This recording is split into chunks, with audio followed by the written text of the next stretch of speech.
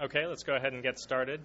Welcome to today's session of the Globalization Institutions and Economic Security Workshop, which I run with Sarah Brooks. Thank you all for coming.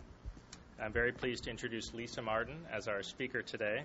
She is Professor of Political Science at the University of Wisconsin-Madison, where she's been for the last couple of years, and prior to that she was at Harvard for many years. Lisa is one of the world's leading scholars on the subject of international institutions and rational choice approaches to understanding them. She is the author of two books, Coercive Cooperation and Democratic Commitments, both with Princeton University Press, and many articles in leading journals, including International Organization, World Politics, International Studies Quarterly, International Security, Presidential Studies Quarterly. Okay, I'll stop. Much of Lisa's work has been on the ability of institutions at both the domestic and international levels to facilitate credible commitments and therefore cooperation.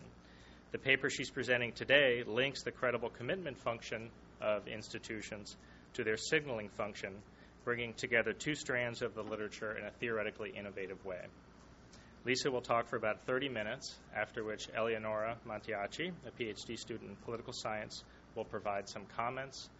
Then we'll open it up to questions and a general discussion. After the talk, everyone is invited to a reception out in the lobby. Thanks, Great. Lisa. Thanks for coming. Okay, thanks a lot, Alex. I should say, if you have clarification questions while I'm going along, feel free to interrupt me and ask them. Don't need to save that kind of clarification thing till the end. So, as Alex said, this paper is about international institutions, and the basic idea is right there in the title, which is the idea that international institutions can serve both as weak commitment mechanisms and potentially as costly signals. And the idea of this paper is to try to put those together into one framework. So the basic question I'm asking here, the basic puzzle, is asking about how do international institutions exert their effects on their member states. And at least in the rationalist literature, looking at international institutions, there's sort of two generic types of answers. The first answer is that the main effect of institutions comes through their commitment effects. And basically the idea here is that if you join an institution, say the World Trade Organization, and you don't live up to your commitments within the WTO, then there is some monitoring that's going to catch you reneging on your commitments, and then there's some kind of enforcement or punishment mechanism, right, that's going to impose a cost on you when you're caught for doing that. And doing that, therefore, can make reneging less attractive than it otherwise would be and can allow cooperation to emerge among members of an institution. The main alternative, which I think has been explored less, although it's been mentioned a number of times in the literature, is this idea that instead institutions might serve as costly signals. And the idea here is that the costly signaling function is more of an ex-ante mechanism. It's more of a sunk cost mechanism, something that happens as you enter the institution as opposed to committing you after you're in. This is what's been seen as sinking costs. The basic idea here would be, for example, that to join the WTO, you need to take a number of steps before you ever get to join that are costly for you to take, and by doing that, the institution can select in only those members who are likely to live up to their commitments within the institution and screen out those members who would be less reliable or in other ways impose costs on the existing members. So those are sort of the two generic answers out there in the literature, sort of ex-post mechanisms versus ex-ante mechanisms. And as I mentioned, in the rationalist literature, I think credible commitments have actually received much more attention. The commitment mechanisms, if you go back to the original work on international regimes or Bob Cohan's work or some of the stuff of mine that Alex mentioned, I think we've devoted much more attention overall to commitment mechanisms. But there has been some attention to signaling. Just to give a brief, I keep clicking this thing to change the page, sorry, used to my own clicker. Just to give you a brief overview of the argument and then tell you a little bit about the literature background to this. So just to give you a snapshot of the argument I want to make, the premise of my argument, or at least one of the premises, is that if you focus only on the commitment mechanism, institutions can only really provide weak commitments. That is, institutions do not have the enforcement, international institutions don't have the enforcement or punishment capacity to absolutely prevent their members from reneging on their commitments. That is, they can prevent some commitments or some reneging, but they can't prevent all potential reneging. Right? So if you look at the World Trade Organization, obviously states are always being found to not have lived up to their commitments. They don't free trade in the way that they should. If you look at military alliances, we find that about a quarter of the time members of an alliance, when it comes to a case of militarized conflict, don't live up to the terms of the alliance. Obviously, states that sign on to human rights commitments often don't do anything, but since they've signed on to a human rights commitment. So at most, I think institutions can only provide weak commitments. That is, they can tie the hands of some member states, but not all of them. Now, one interesting question, which really isn't the focus of this paper, but I think is worth speculating on, is why is this? Why do institutions only have weak commitment mechanisms? That is, why don't member states delegate enough enforcement capacity to IOs in order to allow them to really tightly tie the hands of their member states and really prevent this kind of reneging? And I think sort of generically out there we can think of a few reasons. One is simply the presence of uncertainty over time, right? And if you make an institution extremely constraining, it can become very rigid, and if circumstances change over time, that can lead to the collapse of the entire institution. Whereas if you leave some loopholes, some ways to get out, and let member states out for a short time and then they can come back in, that can sustain cooperation overall, right? So that's sort of the Downs and Rock kind of argument that they call optimal imperfection. And there's other variations of that out there. But in general, I think there are various reasons that member states are reluctant to give too much enforcement capacity to IOs.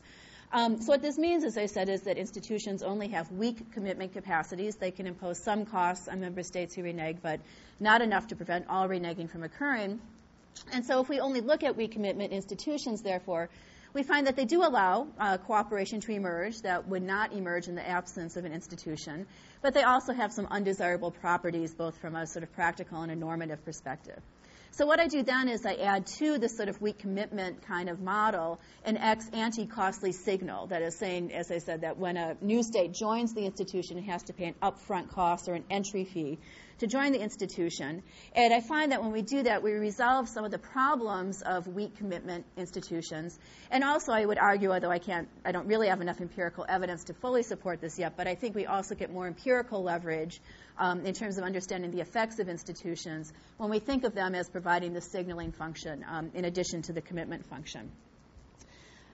Just to give you a brief survey of some of the most relevant literature here, this distinction between commitment and signaling, at least in international relations, was really drawn most clearly by Jim Fearon back in 1997, where he used the terms tying hands versus sinking costs, and made very clear that these are actually two separate mechanisms. Not that an institution can only do one or the other, but that logically they're really two very different mechanisms. Are you paying the costs ex ante or ex post? Even though he drew the distinction in 1997, as Alex and I were just briefly suggesting, not everyone sticks to the distinction. There is a fair amount of muddling of these two mechanisms in the literature. But in this literature, this brief literature review here, I just like to highlight some of the authors who have focused on the signaling function most narrowly. One is Bronislaw Slonchev, who looks at military mobilization. And his idea here is that military mobilization can serve as a commitment mechanism, but it also can serve as a signaling device, right? Simply mobilizing the military is a costly thing to do, can send the other side a signal of your resolve. So that's the signaling function. On the other hand, an appropriate mobilization reduces your costs of fighting, right? And therefore is sort of an ex-post commitment mechanism as well. One person who's looked pretty extensively at this idea of institutions as costly signals is Jim Morrow. And he does this in his work on military alliances and really quite explicitly talks about why, for example, writing down an alliance and sort of rearranging your troops so that you can interact with other alliance members has this kind of signaling property. Looking more at sort of IPE, one interesting sort of application of the signaling ideas has been looking at the IMF, and in particular IMF Article 8, which is a provision that IMF members can sign on to, they don't need to, that would then require them to avoid certain kinds of currency practices. And this was initially looked at by Beth Simmons in 2000. And what she found is that states who signed on to Article 8 complied when it was easy for them to do so, right? So as long as they didn't have any good reason not to do what Article 8 said, they would do it. Jana von Stein then built on that in a 2005 article, and she explicitly controlled for the selection process of who chose to sign on to Article 8. And she finds that when you explicitly control for that, Article 8 is really having no effect beyond the selection process, that it really does not seem to be having any tying hands or commitment function whatsoever. Now, von Stein concludes from this that the Article 8 itself is having no impact. It's not changing state behavior whatsoever.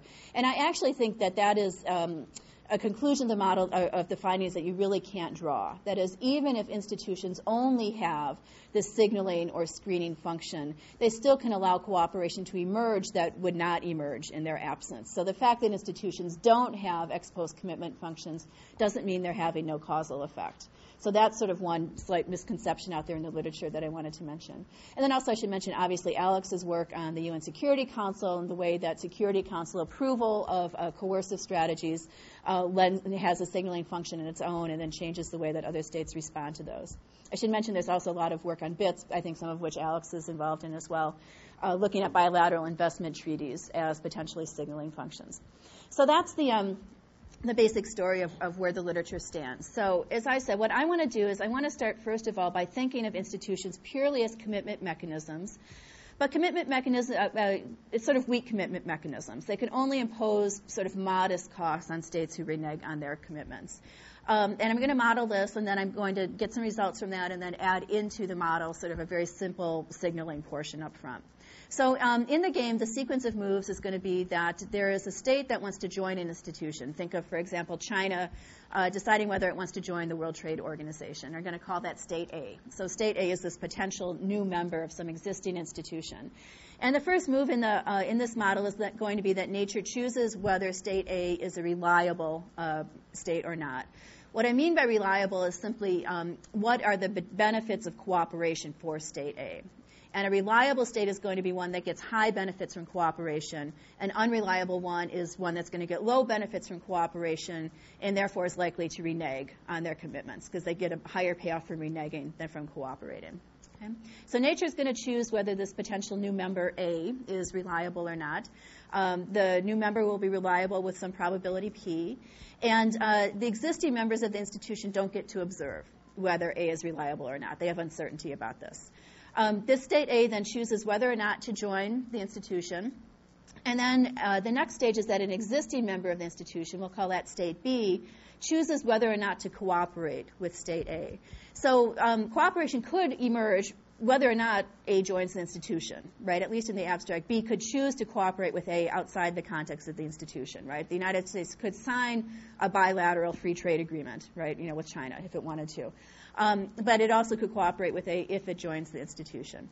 If B chooses to cooperate with A, then A goes ahead and either also cooperates or chooses to renege on its commitments, and then that's the end of the game, and both states get some payoffs. So that's the basic structure of the game, a pretty straightforward kind of cooperation commitment sort of story. As far as payoffs, we're just going to set it so that if the states don't cooperate, they both get a payoff of 0. And as I said, this notion of being reliable is basically about the benefits of cooperation for this new member, State A.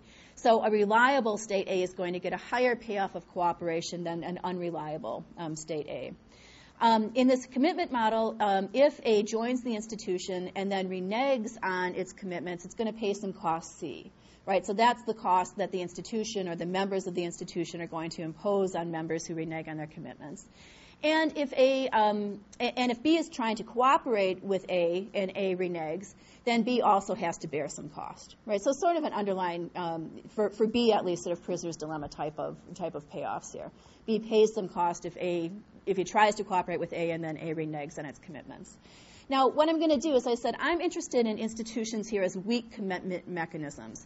So I'm going to focus on these punishment costs being in a range that are going to be high enough to induce cooperation from a reliable A, but not from an unreliable A. Okay, so remember, a reliable A gets a higher benefit from cooperation than an unreliable one does.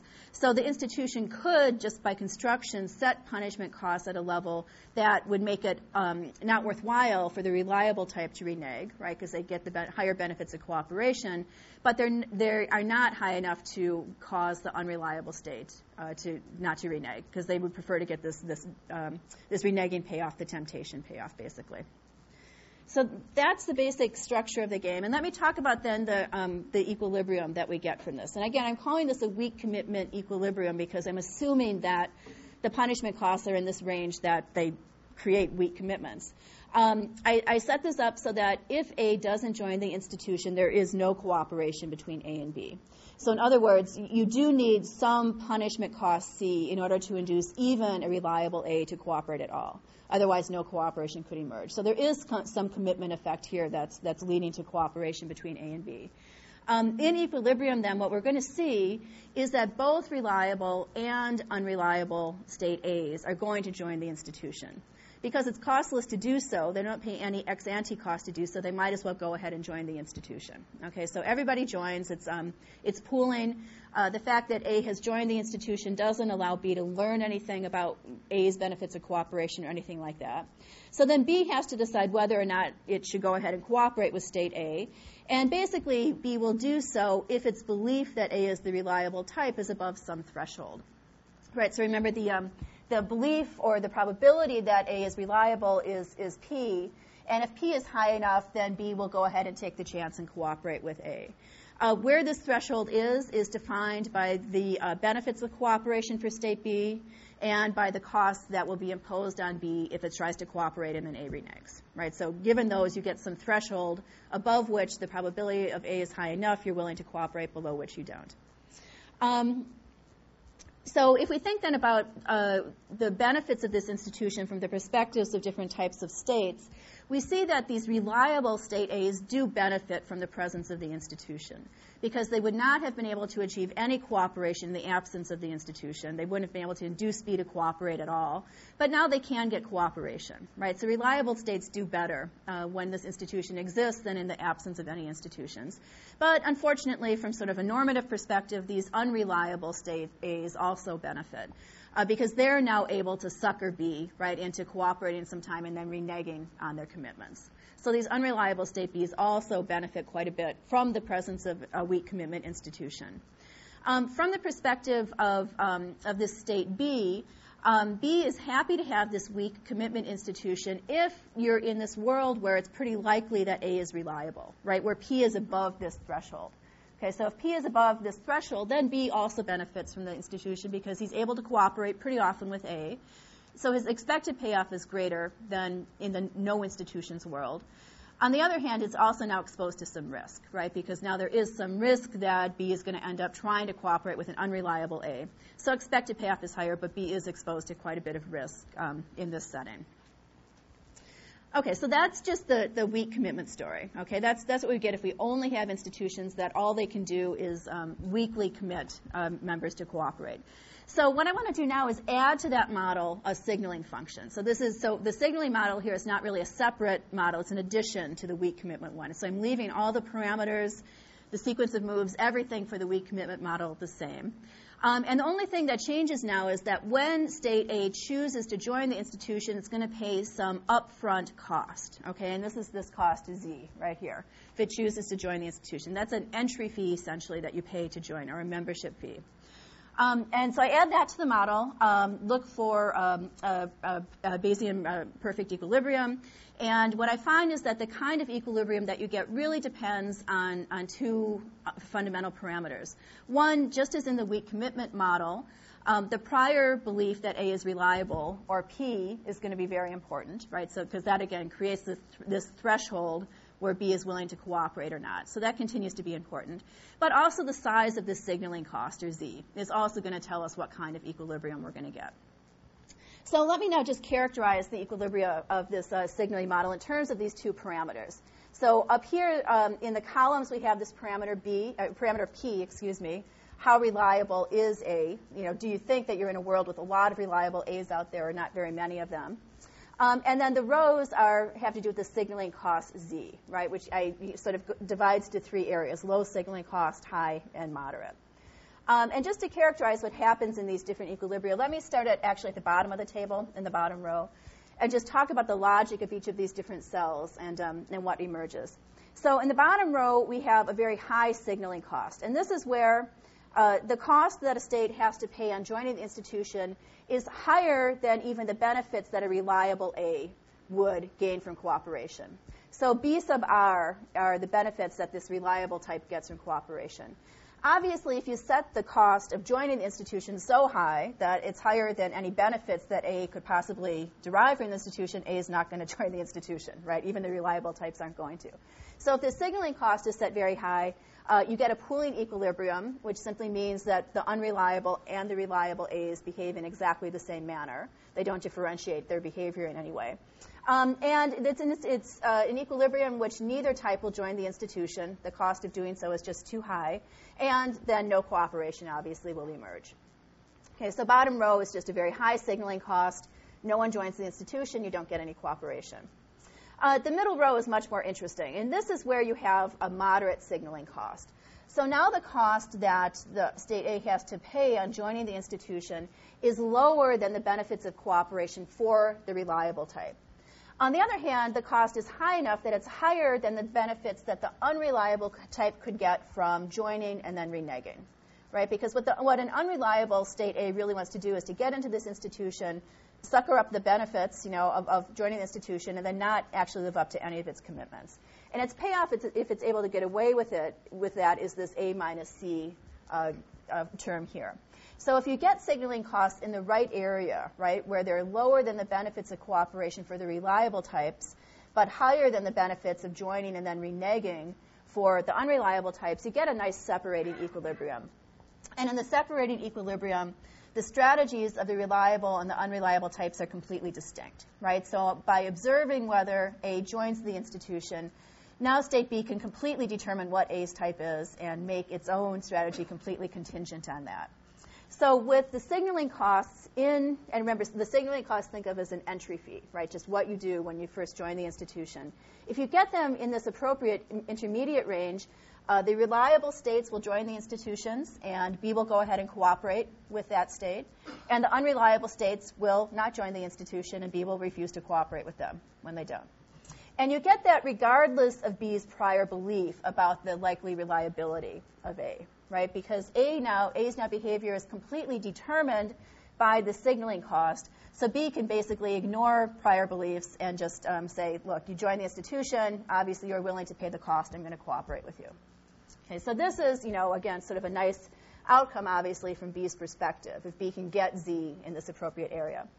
Finally, what happens if signaling costs are set very low? So you do have to pay some cost for entering the institution, but not very much. In particular, low enough that they are lower than the benefits of reneging for this unreliable type, right? So in this case, what happens? Well, think over here when you're in this situation of likely there's a lot of reliable states out there.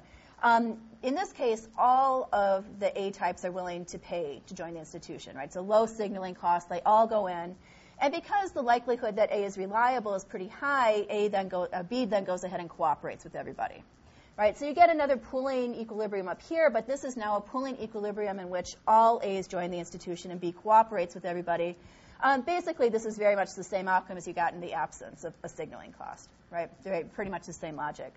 Down here, when it's unlikely that A is reliable, you get one of these slightly more complicated semi-separating equilibria. Basically now, in this situation, it cannot be an equilibrium either for all A's to join or all A's to stay out. So what happens is that reliable types will pay the signaling cost and get in. And the unreliable type will randomize here. We'll choose some probability between 0 and 1 that you're going to be willing to pay this cost and get in. You have basically a mixed strategy equilibrium is the only thing that fits here. And then if state B observes that A joins the institution, B also then plays a mixed strategy. There's some probability then that B will respond by cooperating with state A. Okay? So those are basically the different kinds, basically 4 different kinds of equilibria that we get in this situation. Okay. So that's what we get from this when we add these signaling costs to a weak commitment model. Now, if I want to compare now these 2 types of institutions from the perspective of different types of states, how do they benefit or lose from the addition of this signaling function to the weak commitment institution? Well, if we think, first of all, about these unreliable potential members, these unreliable A's, they are either indifferent or lose when you add a signaling function, right? They never do better by having to pay a signaling cost. They're indifferent in the cases where B doesn't cooperate with them anyway. And there's a loss for them when they do join the institution. The loss can either be large or small. If they pay a small cost to join and then they get to renege, that can be a loss. That can be a loss. On the other hand, if they're in one of these separating equilibria, right, where there's a moderate signaling cost, now they get screened out of the institution entirely, and they lose quite a bit compared to the situation where there was no signaling cost. If we think about this from the perspective of reliable potential members, here whether they gain or not from the addition of the signaling cost depends on this probability that A is reliable. So if you're in a situation like here, where it's unlikely that A is reliable, there's only a few reliable potential members out there in a sort of mass of unreliable potential members, then, whoops, I'm going the wrong way here. Then, in fact, the reliable types are going to gain a lot from the introduction of signaling costs, right? Because before, B wasn't going to cooperate with them. There weren't many reliable states out there. B refused to cooperate. Now these reliable types can sort of distinguish themselves, right? They're going to stand out from the crowd because they're the ones who are willing to pay the signaling costs, and they gain a lot by being able to differentiate themselves now from the unreliable types. The only exception here would be if the signaling cost is set too high, right? If you're in this area where the signaling cost is very high, because now A is not going to be, even the reliable types won't pay that cost, and you're not going to get cooperation, whereas before you might have been able to. Okay, so that's when they lose. On the other hand, if you're in a world where it's quite likely that A is reliable, right, most of the potential members out there are ones that would gain a lot from cooperation. Now A actually loses a bit. Now a reliable A actually loses a bit from having to pay these signaling costs because they basically get the same behavior from B that they had before, but now they have to burn money up front, right, to join the institution. So they lose a little bit, probably not a huge amount relative to the benefits of cooperation, but they do lose something. So that's the comparison of the institutions from the perspective of potential members. Probably more useful from an empirical perspective is to think about this from the perspective of the existing members of the institution, because after all, they're the ones who are going to set these signaling costs, right? They're going to decide what entry fee to demand of new members. And so what do? Well, they can lose. I mean, if they try to introduce signaling costs and they get it wrong, they can actually hurt themselves. And in particular, if they set the signaling cost too high, they can drive the reliable types out of the institution, right? Prevent potential reliable new members from entering. And they could actually lose relative to the situation of no signaling costs. On the other hand, if they set the signaling costs very low, then there's really not that much of a difference from the situation of no costs at all. They might gain a little bit, but they really don't gain all that much. On the other hand, if they get it right, if they get the signaling costs in this appropriate intermediate range, existing members of an institution can gain a lot, right? Because now they can very cleanly screen out unreliable members, get the reliable ones in, and cooperate only with those who are willing to cooperate, and they're not exposed to risk anymore. So what this means is that existing members of an institution should be highly motivated to try to hit the sweet spot in terms of setting these signaling costs appropriately. They don't want to get them too high. They don't want to get them too low. And if they get them right, they can actually benefit quite a bit relative to the situation of no signaling costs. And again, the basic logic of this, as the third point says here, is that if you get moderate signaling costs, that's going to screen out unreliable potential members but allow cooperation to emerge with the reliable types. Okay, so let's think about this now in terms of empirical implications if we wanted to push forward this sort of theoretical approach and think about what to do with it empirically. And one thing that we can think about is from the perspective of different types of states, should they demand that there should be signaling costs, or would they argue instead that there should not be signaling costs? What we can say, just a few things that we could say and probably go out and at least potentially test empirically, is that potential members who would derive only low benefits from cooperation are going to be pretty much unequivocally opposed to any entry fees whatsoever, right? Because those entry fees are not going to help them at all. On the other hand, potential members who would gain a lot from being able to cooperate are going to be willing to pay these signaling costs, especially if they are in a situation where they need to distinguish themselves from many unreliable potential members out there, right? So you're a state just transitioning from communism, right? And everyone is very skeptical about all you transition economies, whether you're serious or not about adopting market economies. If you really want to, right, you really want to distinguish yourself as having a strong desire to move towards a market economy, you would really love the opportunity to pay these signaling costs because it's going to let you differentiate yourself from those who aren't so serious about it. On the other hand, if you're in a situation when most potential members probably are reliable, B is willing to cooperate with you anyway, you're just going to lose something now by having to pay signaling costs and burn money, so then you're not going to be too thrilled about it. As I said, though, probably the most testable of the empirical implications are those regarding the existing members of the institution. And so these are what I've identified. I think you can pull actually quite a few empirical implications out of this model if you push it a little bit, but I want to focus on the ones that strike me as the most compelling. For existing members, first of all, as I said, they should really be strongly motivated to get the signaling cost just right.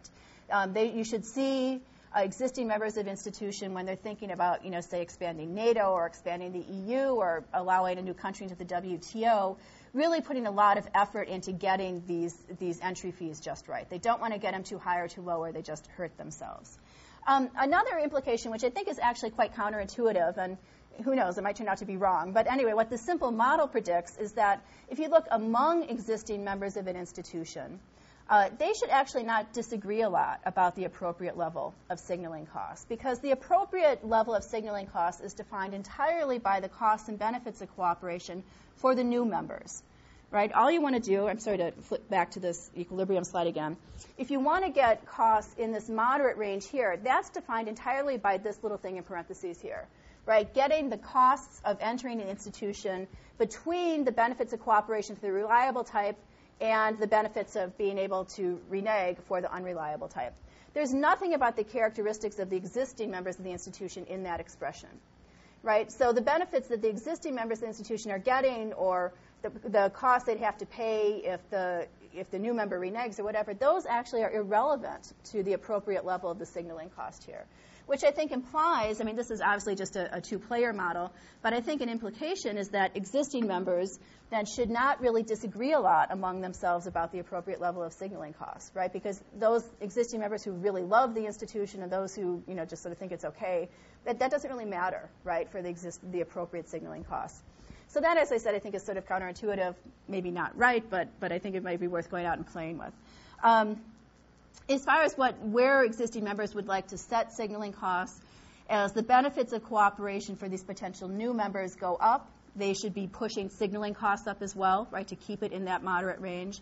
And likewise, as potential new members would derive a lot of benefits from getting into the institution and then reneging, that should also tend to drive signaling costs up, right, again, to keep it in that moderate range.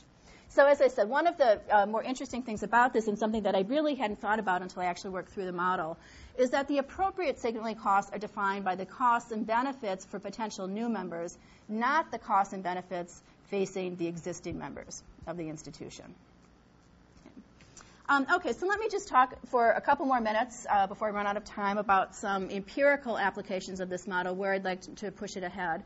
One is actually some work that I've already done, and I've already published with Paige Fortna, in which we looked at peacekeeping. And I think peacekeeping is actually a nice application of this. The model there is more specialized, right, because it's tied to the specific peacekeeping situation than this model. But peacekeeping, I think, is sort of the quintessential weak commitment institution, right? You send peacekeepers in. They're usually quite lightly armed. They certainly don't have the capacity to prevent a determined foe, right, from starting to fight again. So it really looks very much like a weak commitment institution. And they've been called paper tigers, right, and that sort of thing. And the question is, why would peacekeepers have any effect whatsoever, right, when they're so lightly armed and have so little enforcement capacity? So what we do is to, as I said, do basically a variation of this model in which the government in a civil conflict has to pay some upfront cost if it allows peacekeepers in, right? It's costly to the government to allow these peacekeepers to come in. And so it's just a variation of this signaling model. And what we're doing then is modeling the demand for peacekeeping. That is, when will a government in a civil conflict allow international peacekeepers into the country? When will there be a demand for them? A lot of the work on where peacekeepers go is more on the supply side. But basically, whenever a government says, look, we want peacekeepers to come in, the international community always responds somehow, right? You find some troops somehow from the UN or from some regional group to send them in. So we actually think the demand side of this might be more interesting. So in this model, what we're able to do then is to generate some predictions about the relative frequency of three different outcomes. The three outcomes in the game we set up are simply that the government and a rebel group continue fighting with one another.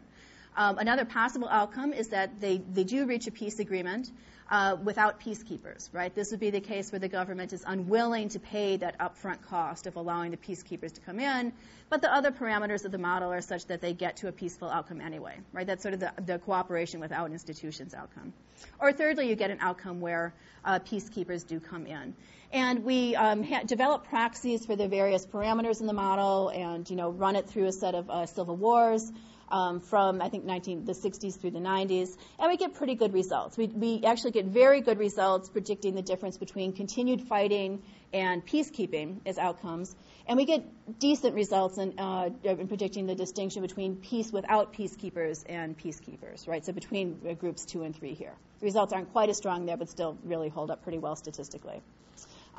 Two other applications of this that I've really just started working on are applications to NATO.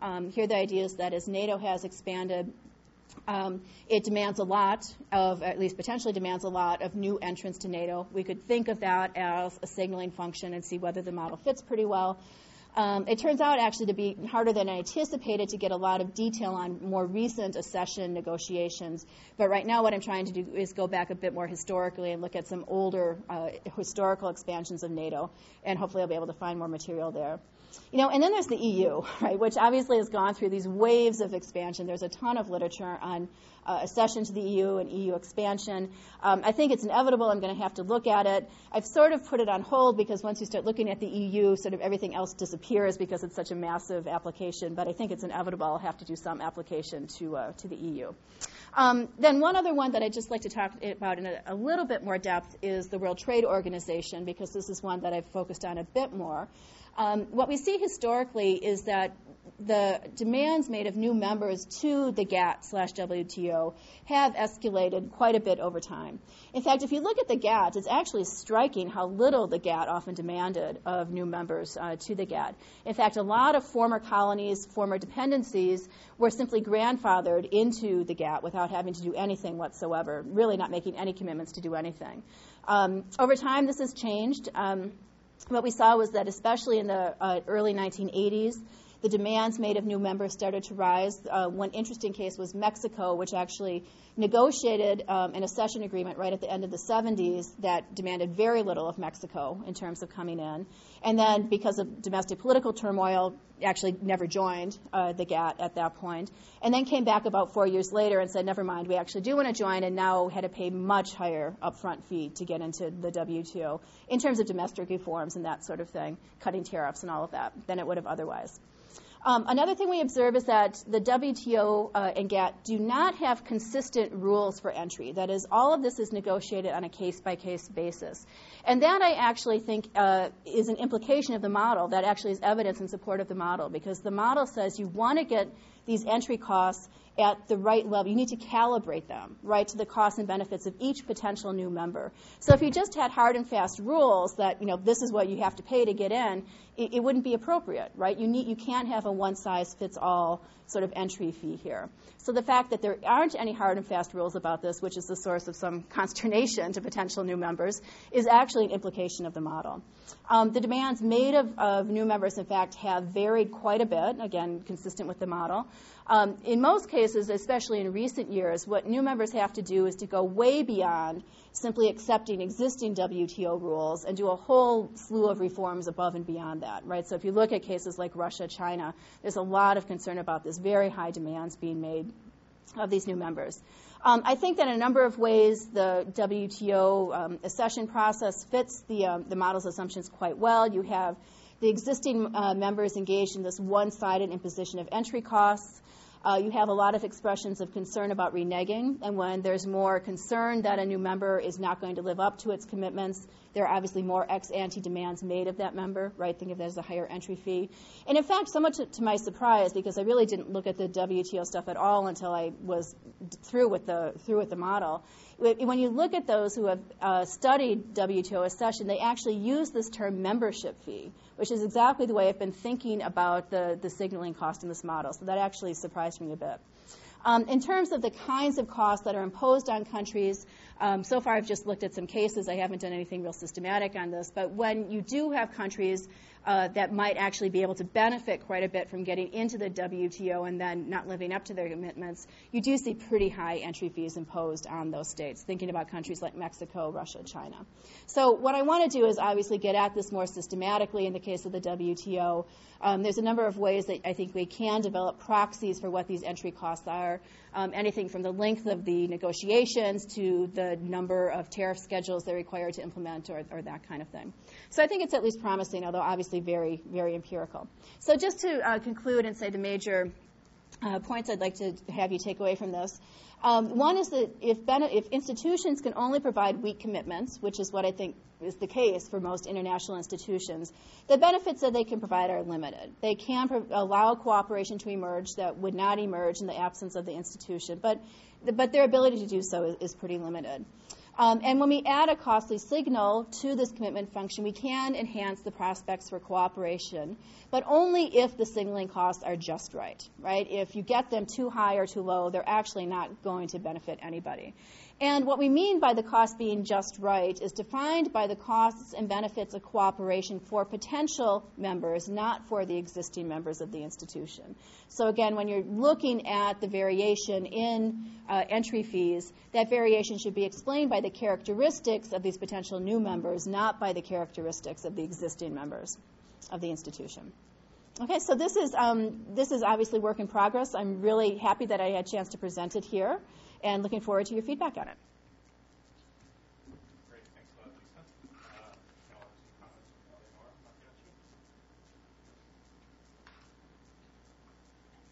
Eleanor. I actually just have one point about the paper and just three about the empirics.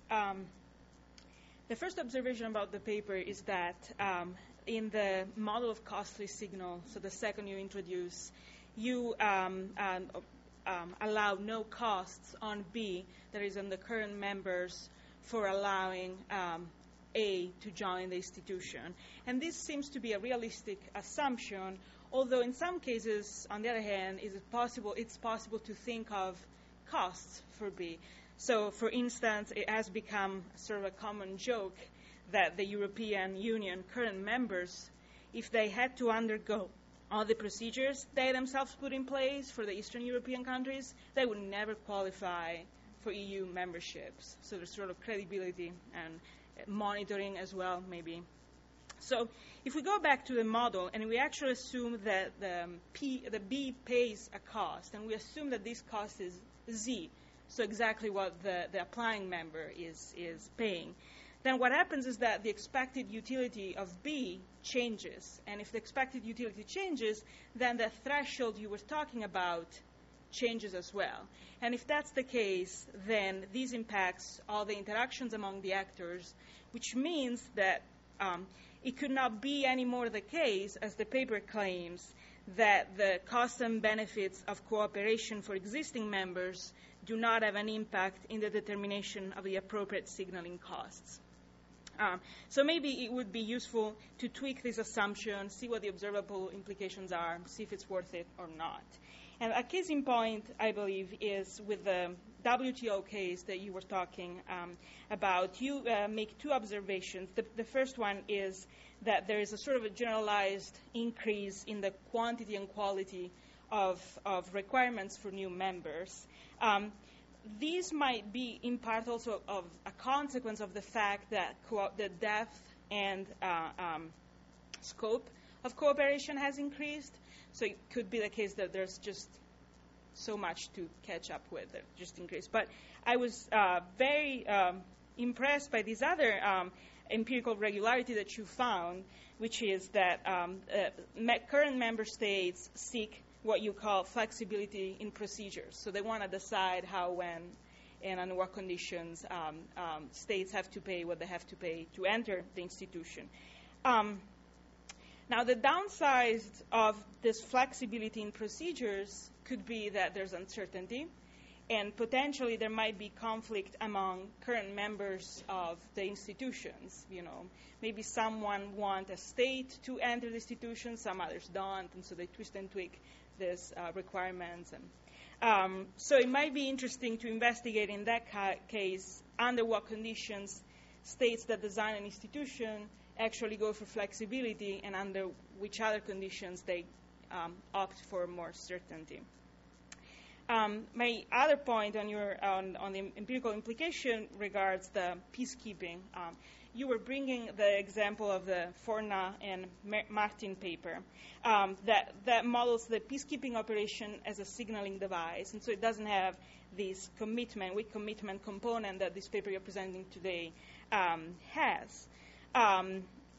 Well, in this case, we are in luck, because peacekeeping operations could be studied as a weak commitment device. We could add that other node that the paper you're presenting today has. In particular, the Forna-Martin paper investigates the peacekeeping operations authorized under Chapter 6 of the UN Chart. And those allow for the governments. First of all, these peacekeeping operations are sent only to countries that want them, that ask for them. That's the difference between Chapter 6 and Chapter 7. But what that means is that the troops have to leave immediately if the government withdraws the support. So in that sense, the government does have a chance to renege on the commitment previously taken. And another possibility, and we were talking about that a little earlier for the empirics, is the variation in the alliance design with respect to the intra-alliance regulation. And so some, as we were saying, some alliance work just as weak commitments institutions, and that's all, and some others actually have some signaling device. So there's a range of characteristics that alliance have.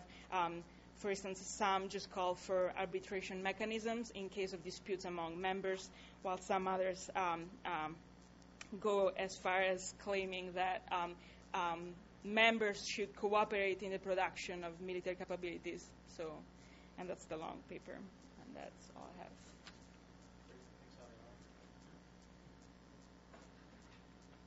You could respond to those if you'd like, Okay. or as Yep. you wish. And then Okay. Yeah, thanks. Those are fantastic comments. I really do appreciate it. Some thinking about extensions and other empirical applications of this model. This idea that the existing members of an institution don't pay a cost when new members come in, and should we assume they have to pay a cost as well? I hadn't thought about that explicitly. I mean, one thing that occurs to me is that the cost that existing members pay in terms of negotiating and potentially providing benefits to these new members when they come in, part of that is simply the offer of cooperation, right, making themselves vulnerable and potentially reneging. On the other hand, there's probably some cost existing members have to pay, even if you're in just a purely commitment institution, right? I mean, the process of getting in involves some cost anyway. So I'm not sure that's really going to differentiate these signaling institutions from other types, but it certainly is something that I should think about some more. As far as the application to the WTO, I think part of what you're getting is that there may be other explanations other than the signaling story, right, for the pattern of entry fees that we observe there. And I think that's right. And I think, the way, as I push this ahead and sort of settle on being willing to use some proxies for what the membership fee actually is, the question is going to be, does this model explain it better, or does something simply about increasing complexity of the WTO over time, right, explain it better? And I think I will be able to sort of get differentiable hypotheses out of this, but that's going to be exactly the question. One thing you pointed out, which is absolutely accurate, which is that the peacekeeping paper that I talked about that I've done with Paige, the model on that paper is in fact a pure signaling model. It really doesn't have this weak commitment function at all. I'm not sure that adding the weak commitment function to it is really going to change the predictions very much, but that certainly is something that I should play around with. For the purposes of what I want to argue here, I thought it was most useful to add signaling to a weak commitment institution rather than having them be two separate types of institutions. And it's a little bit hard to think of institutions that are purely signaling institutions. So I don't know, but it's possible peacekeeping comes pretty close. But that certainly is a distinction there that I think was worth drawing. And as I said, we discussed earlier today this application to alliances and comparing alliances to one another, and I thank you for that suggestion. I think that's going to be quite valuable. So I look forward to the rest of your comments and questions. Should I go ahead and? I guess just you go ahead and point. Okay, I'll start over here. Yeah. Thanks. I guess my question has to do with the analogy between signaling models between signaling and burning money, and whether that's sort of an appropriate image for the kinds of things that institutions require of their members. Because sort of paying an upfront fee actually in cash, if it's burning it away, you get no benefit out of that, and there's no change to you as an actor. But when I think about the kinds of things institutions require of new members often, I think about international social engineering. They're actually trying to change A from being an unreliable state to a reliable state in the future. So I guess my question has to do with how you would separate that kind of motivation and that kind of effect from simply the pure signaling burning money effect of paying a lump sum to an organization. Mm-hmm. Yeah, I mentioned this paper by Bronislaw Slonchev that looks at military mobilization, which is exactly that. I mean, not only does mobilization serve this function of sort of burning money, but it also actually, changes your cost of fighting, right? So it actually changes what's going on down the road. I think I'm getting partly at that because if you join the institution, you then now are going to be vulnerable to the punishments inflicted by the institution, this weak commitment costs, that you weren't vulnerable to before. So there is some continuing effect of the institution once you decide to join.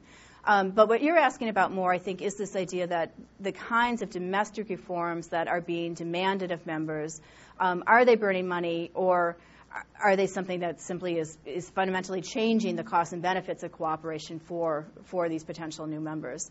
And I guess I'll have to think about that. One thing I would say is that for the burning money analogy to work, or for these costly signaling models to work, you need the cost that is being demanded to be something that is different for the reliable and the unreliable members, right? It has to be something that the reliable members are willing to pay and the unreliable ones aren't. So if it really is just purely burning money, that doesn't really work very well, right? But in this case, it's calibrated so that it's related to the benefits of cooperation, right, for these reliable members. So it's I think burning money is right in the sense that you just pay a cost up front and it doesn't fundamentally change anything about your cost-benefit structure. But just one clarification there. I'm trying to think how we would distinguish what you're suggesting then from what's going on here. I think one way, at least in the WTO case, I would suggest that what we're getting at is something that is more of a costly signal than anything else, is this idea that new members to the institution are often asked to do quite a few things that go beyond the existing corpus of WTO regulations, right? So it's a bit hard to justify that in terms of saying we want new members to be like the existing members, right? And to have, basically the same structure as we have and the same costs and benefits of cooperation. You're really asking more of that. And I think it makes sense to talk about that as paying an upfront entry fee.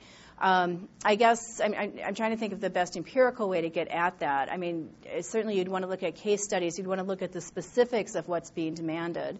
And if the specific reforms that are being demanded are ones that you can reasonably connect to the likelihood of future cooperation, or whether they sort of are going beyond the reasonable demands of that.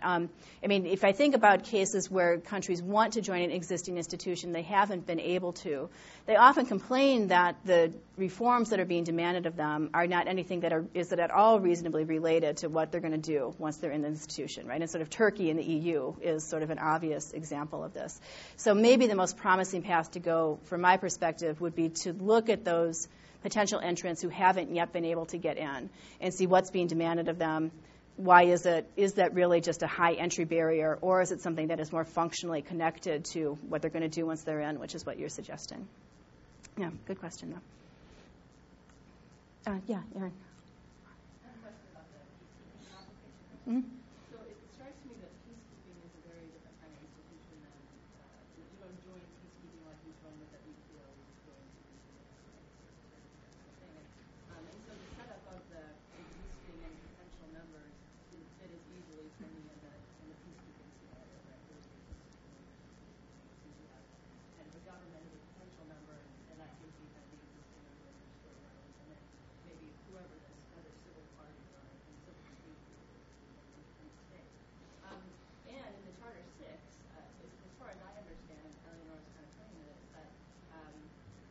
recipient state, or the state that's going to receive a peacekeeping mission, has quite at least some say in defining what that is going to look like, actually. So I think the demand side is interesting, but in part it's interesting because they're determining what that institution is in their case, because, as you know, in other cases, it's going to vary across cases. And so I wonder, given the recipient's ability to affect what that institution is in their case, how does that might change the nature of that signal, and how strong a signal it is, or whether it's a real signal. Yeah, no, those are good points. Just for clarification, so in the peacekeeping model, it does look it looks a little bit different than this model, but I think conceptually it's quite similar. So the actors in that model, instead of state A and state B, are the government and a rebel group that it's fighting with. And just as in this situation, it's sort of one-sided asymmetry, and asymmetric uncertainty. So the idea is that the rebel group is uncertain about whether the government's going to live up to the terms of any peace agreement or not, which is usually the case, right? And most of these peace agreements and civil conflicts require the rebel group to make itself very vulnerable, right, to disarm. And so the rebel group is going to be quite concerned about whether the government's actually going to, be the type that's going to live up to the terms of a peace agreement or not. And so the idea is that by having a government that can then invite in peacekeepers, which is sort of joining the institution of peacekeeping, that, again, is a cost that some governments are willing to bear and some aren't, and therefore might allow the rebel group to learn something, right, about the government's intentions down the road. So I think that actually the analogy works reasonably well, although you're right, the labels, entrant versus member is a little bit different. But think of the rebel group as, in a way, the existing member of the institution who's trying to decide whether or not to cooperate with this potentially unreliable government. Now, the point about the government being able to actually determine the terms of the peacekeeping operation, if that's right, that does throw a wrench in the works, I'll have to admit, right? Because the setup of this model is that the institution, in this case, the outsiders who are providing the peacekeeping forces, they sort of determine the cost associated with it. And if the government has a full menu of what costs it's willing to pay, that might go away. I think you might be able to get at that with a more complex model in which the signaling cost is not just the dichotomous one that's in here, right? You either pay the cost or you don't, but in which the government chooses what cost it's willing to bear in a more continuous way. And then what you would expect is that some governments would accept quite intrusive peacekeepers, right? Because then that would be a very reliable signal, really distinguish them from the unreliable governments. And others might allow peacekeepers in, but as you said, so constrain them that there's very low costs associated with that. In that case, you would expect the rebel group to keep fighting, right? Because the government would basically be revealing itself as unreliable. So that would be a modification of the model. It might be interesting to see where we could go with that. As I said, I do feel pretty comfortable with the empirical results we've gotten with the simpler model. I think they're getting at something, but that might be an interesting way to move that work in the future. Yeah. Yeah, Bear. As I was reading through the paper, one question that was crossing my mind was, if a weak commitment mechanism would work in these circumstances, why would a strong commitment mechanism do something similar? And then I got to a footnote where essentially you apparently thought exactly the same thing. Yeah. And said, it's an interesting question, why a strong commitment mechanism would work, and actually it probably would. It would. Oh, yeah. Yeah. Except that, perhaps it gets haphazard chaos over time, and that would undermine the performance of the system. And a couple of thoughts. I guess we really think about strong commitment mechanisms too much, because we don't really see them empirically. So it's kind of an odd kind of practical thing.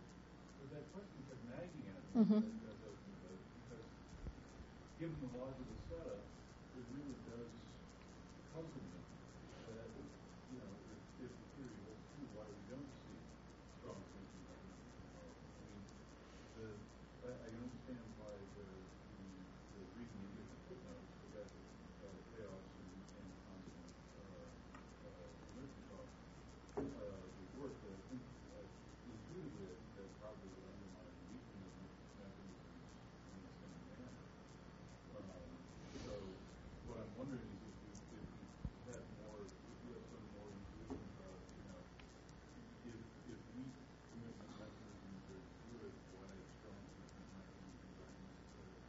Or why we don't see them more often? Yeah, I don't know. I mean, so the idea behind weak commitments is that there's a punishment cost that is enough to induce cooperation, and therefore is valuable. So that's why I don't think the stochastic nature of shocks necessarily undermines even a weak commitment cost, right? Because the cost is relatively low, you're going to be able to back out when you need to, right? So let's say in the future you get subject to a big shock, right? A massive recession. You simply find it way too domestically, politically costly to live up to your WTO commitments. Now you're going to accept that weak punishment cost. But the institution itself is still probably going to keep on going. Not everyone's going to pull out. It's going to be okay. Whereas if the punishment cost is very high, you're sort of now forced to remain in this institution, right, because it's so costly to get out. And knowing that, you might not ever join in the first place, right? I mean, it really makes the institution as a whole quite fragile. And that's sort of the Downs and Rock. Now, the Downs and Rock argument. Now, the way that they address this is not that the punishment cost should be low, but that there should be these sort of, provisions you can enact as opt-outs for short periods of time, or if you opt out, you pay a cost for opting out and then a cost to come back in, or, something more complicated. But hopefully, by just assuming the cost of getting out is relatively low, hopefully I'm getting at some of the same issue there. I was actually speaking earlier with one of your graduate students, I don't know if he's here, who's looking at bilateral investment treaties, and one thing he's finding is that governments that have long time horizons don't want to bind themselves too strongly. So that sort of fits this. I thought that was interesting because it fits exactly the story that when you care a lot about the future, you might be subject to domestic or economic political shocks in the future. Then you don't want to really be tightly bound in because you want to give yourself some wiggle room. So I think that's what's going on. We could just talk about it in terms of not wanting to surrender too much sovereignty to international organizations, but I find that a little vacuous. So, anyway, yes.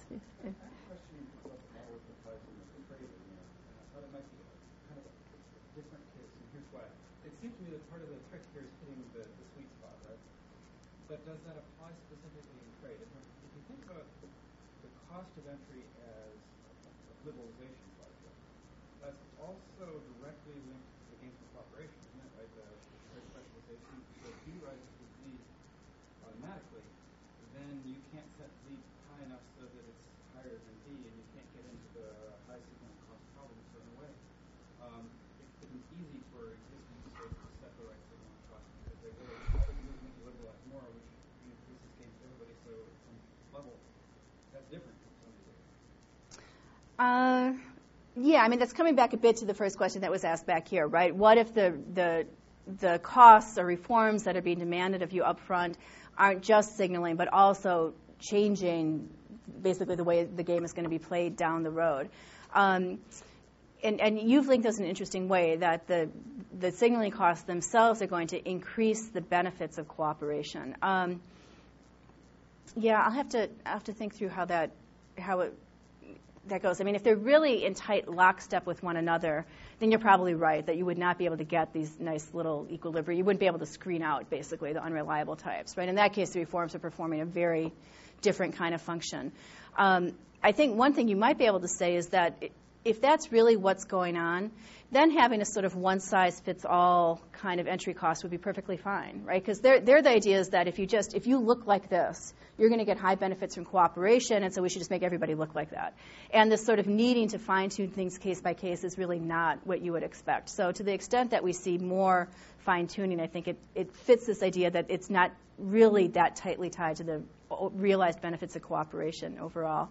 The WTO is interesting in this respect because obviously these accession negotiations have become a very big deal. On the other hand, it's something that the actual Uruguay round agreements say nothing about. They simply say we're going to let the Secretariat deal with this. So it really is it's almost an extraordinary level of flexibility. And you see very much the same thing in the EU, right? Of course, all new members have to accept the acquis, but beyond that, yes, all kinds of stuff on a case-by-case basis. So again, I think it fits the assumptions of the model, but yeah, definitely something I should think about. Yeah, back here. I have a question about the nature of the cost fee. Is this something lost in transaction, or could be interpreted as some sort of policy concession? If the latter,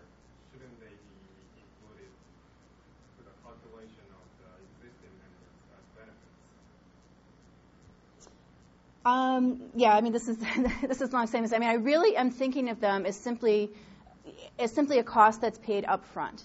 It's a cost that a new entrant has to bear, and it doesn't directly increase the benefits to the existing members.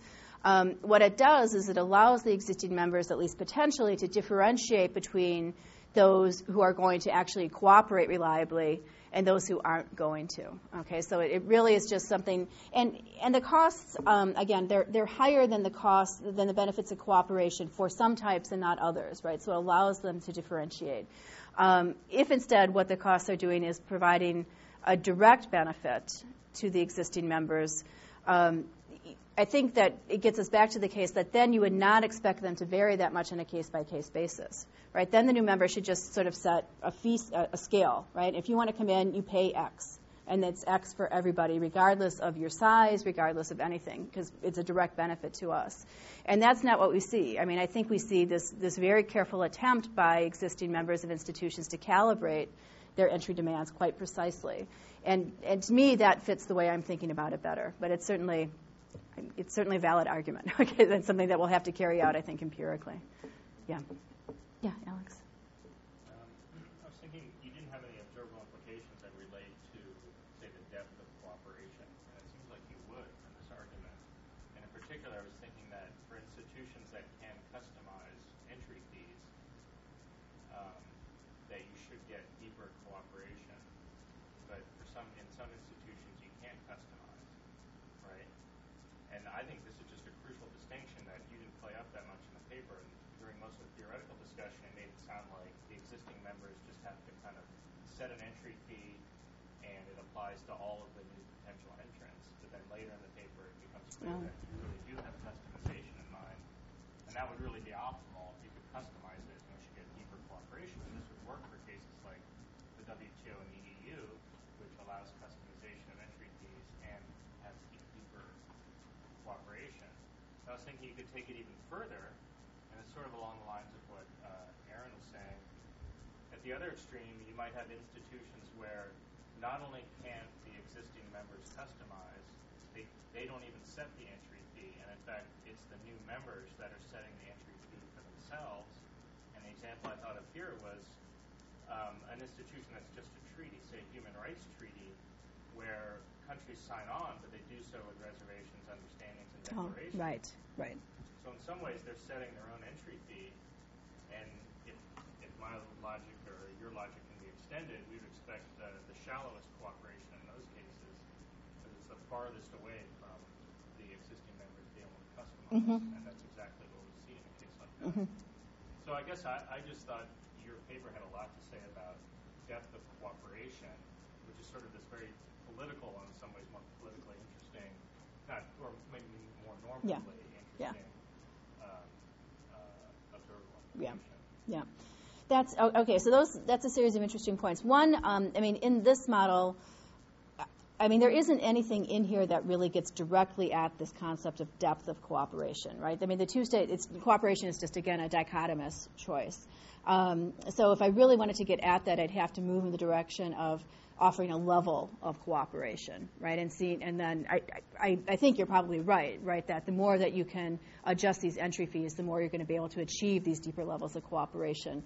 But I think that probably does push it in quite a different direction.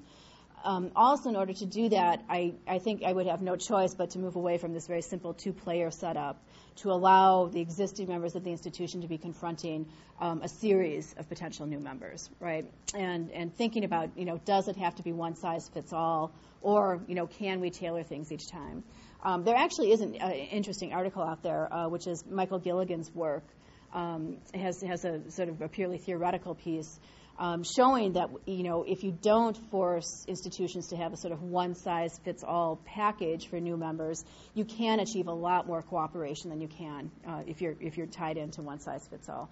His isn't so much a signaling model, but it's the same idea, that if you can really tailor packages, you can get a lot of cooperation to emerge in situations where you otherwise couldn't. So maybe building on Gilligan's model would let me say something about that. Finally, the human rights case.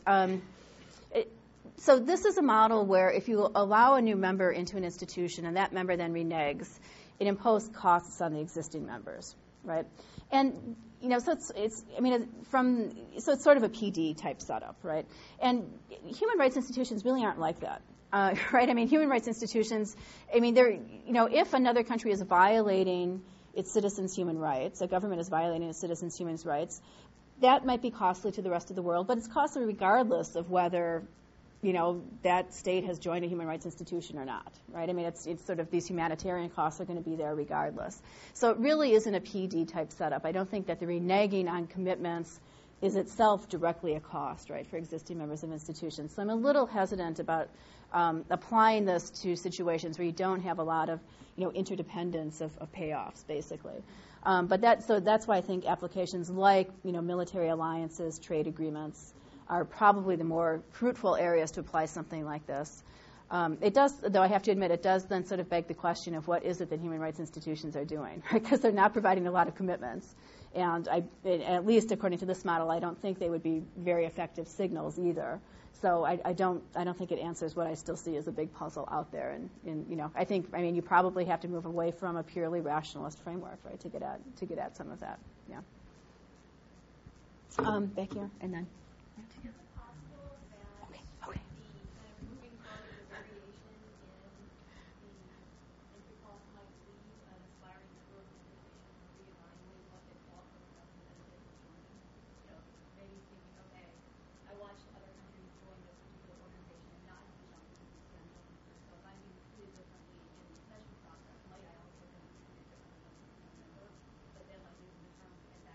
Mm-hmm. Absolutely, and I think, again, the case I've looked at the most closely is the WTO, and I think you see some of that. You see states backing off and not really, putting the effort into the accession negotiations that they might have because they worry about this and they think more is being demanded of them and they're being singled out. It's also the case that organizations that are very interested in helping states join the WTO, like UNCTAD, right? They work a lot with these states and try to provide them with the resources necessary to get them through this kind of process. So I think there is quite a bit of that going on. But certainly what I would expect is that as the demands made of these new members get too high, it is going to lead them to pull out and say, look, it's just not worthwhile for me to do that. Again, if you wanted to get at this question of directly comparing what is being demanded of me as opposed to that guy who got in, last year, then I would need to go in the direction of thinking of a series of potential new members. And I'm starting to think that might actually be a very useful way to go because you want to think about that. In the WTO case, what's interesting is that some people who write about this do talk about precedents, right? So they talk about, look, if we do this in this case, what precedent is it going to set? What are the implications going to be for new members? On the other hand, that kind of worry doesn't seem to be having much of an effect on the demands that are actually made, right? So it is something that's a concern, but I don't think that it's actually influencing the policies all that much. Okay, Danielle. Sorry, didn't mean to overlook you back there. What happened to Figure figure 1? one? The tree with the pillows. Oh, I don't have it. I don't have a slide here. Sorry, but. Then I have a question. In the game, there are two features: commitment and signal. Are they complementary or are they fratricidal? Basically, having commitment does it make it easier to get signaling, or does it make it harder? They're independent. They're completely independent in this setup, right? So you could have an institution that is purely commitment. You could have one that's purely a signal, or in this case, as I've tried to do, have them both.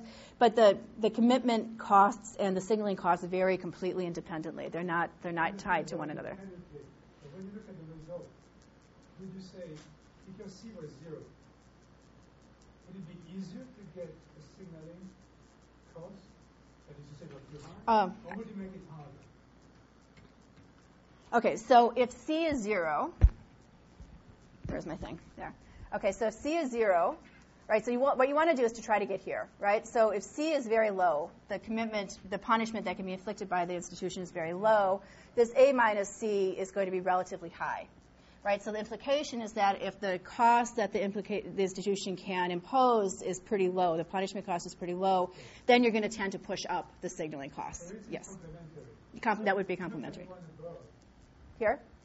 Yeah, if C is 0, Yeah. it's harder to make Yeah, you can't meet that condition. But you don't want to meet that condition. I mean, if you're here. Yeah, it's not too bad. It's not too bad, but it's also really not very much better than having no signal at all. I mean, it doesn't really buy you many benefits at all. What you really want to do is you really want to get here. So I think it is complementary. Up here, I mean, again, I think it's not all that relevant if you're up here in the very high range. Yeah, but that's nice. That's an implication that I hadn't really thought about that I maybe could play around with. Yeah.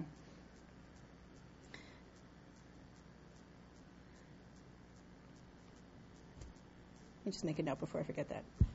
Sarah, I think you had your hand up. Yeah.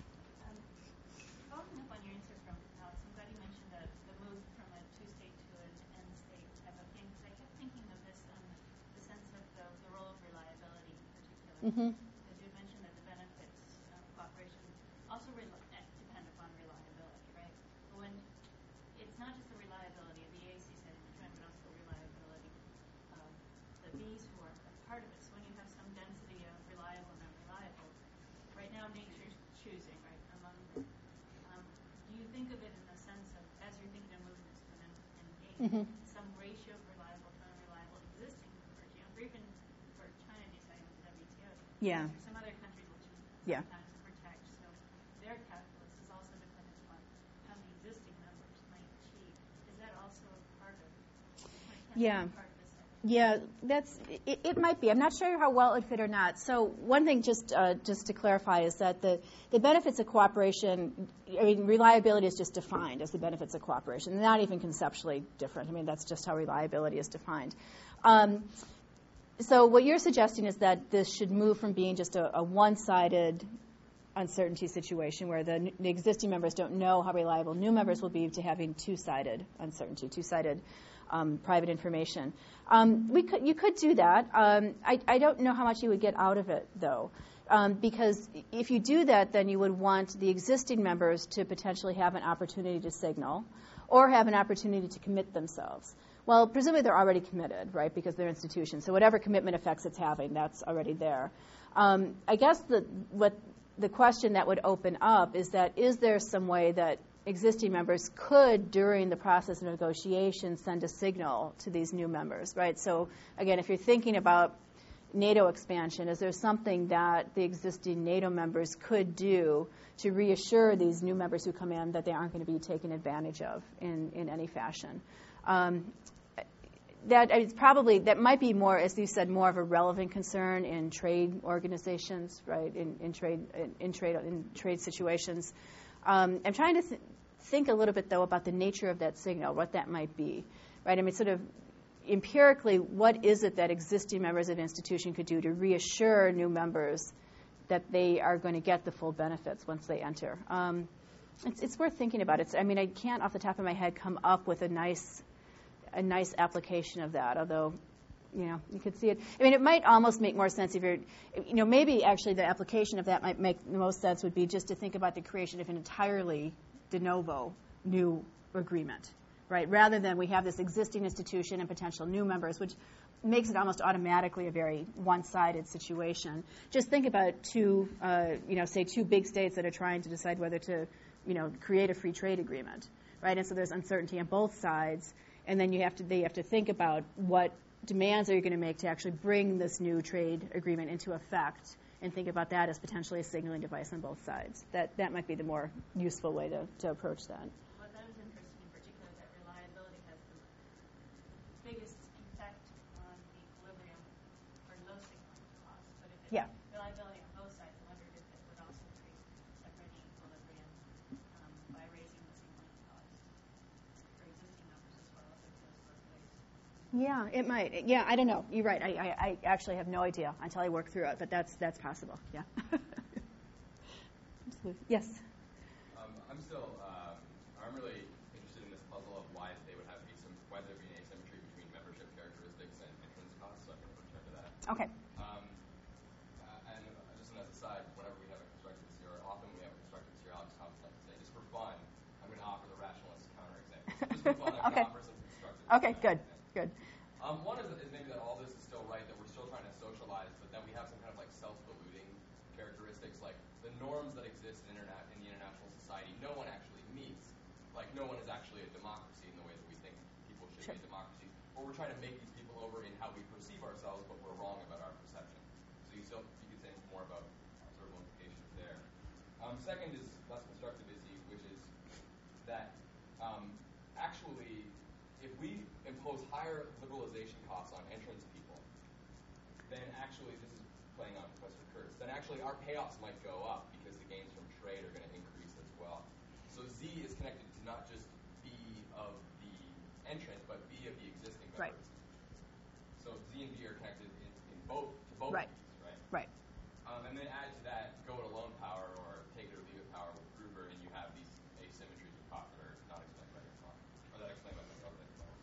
And then the final other alternative explanation I was thinking of was that you could just have, so I'm thinking about France and Turkey, right? Like France, over France's dead body, is Turkey going to enter the EU, right? I'm assuming there's lots of other little things that happen along the way that people have idiosyncratic reasons for wanting to exclude a particular member for a particular reason. And maybe we just have precedents piling up, right? Like one person that wanted to exclude, Turkey on this small ground, so then that has to be applied to everybody. And then those things pile up in sort of a path dependent sort of way. Yeah. So I'm just pushing you further along. Yeah.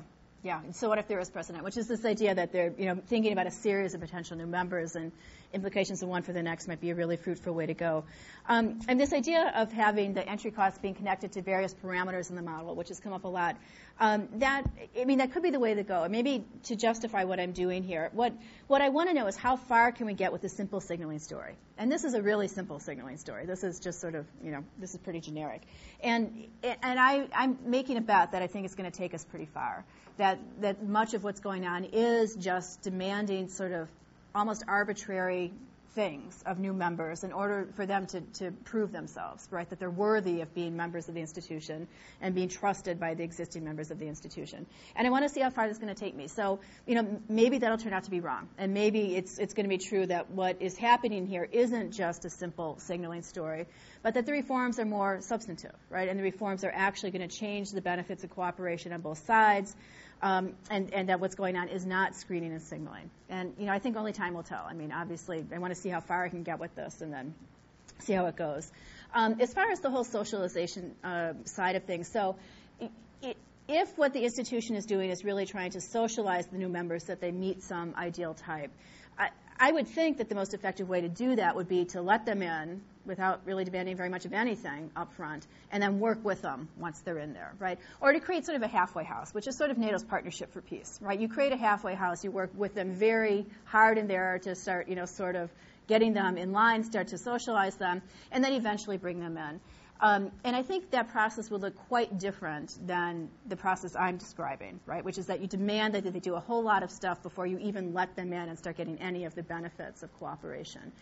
So obviously I don't want to deny that whole socialization function is going on quite a bit, and I think some of the best evidence for it actually is in the NATO case, that NATO has put a tremendous amount of effort into socializing new members and has been quite effective.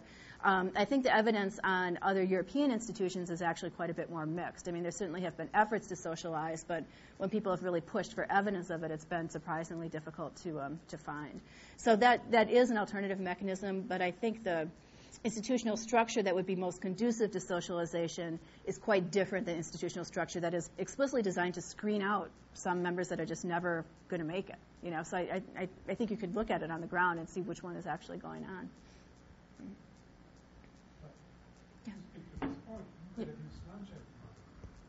Yeah, and maybe I should.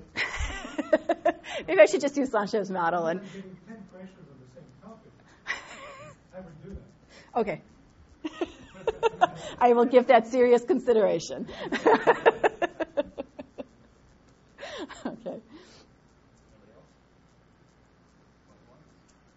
Okay, well, I'd like to thank Lisa Martin for coming to town and for giving a great talk. And thanks so much. Great. Thank you.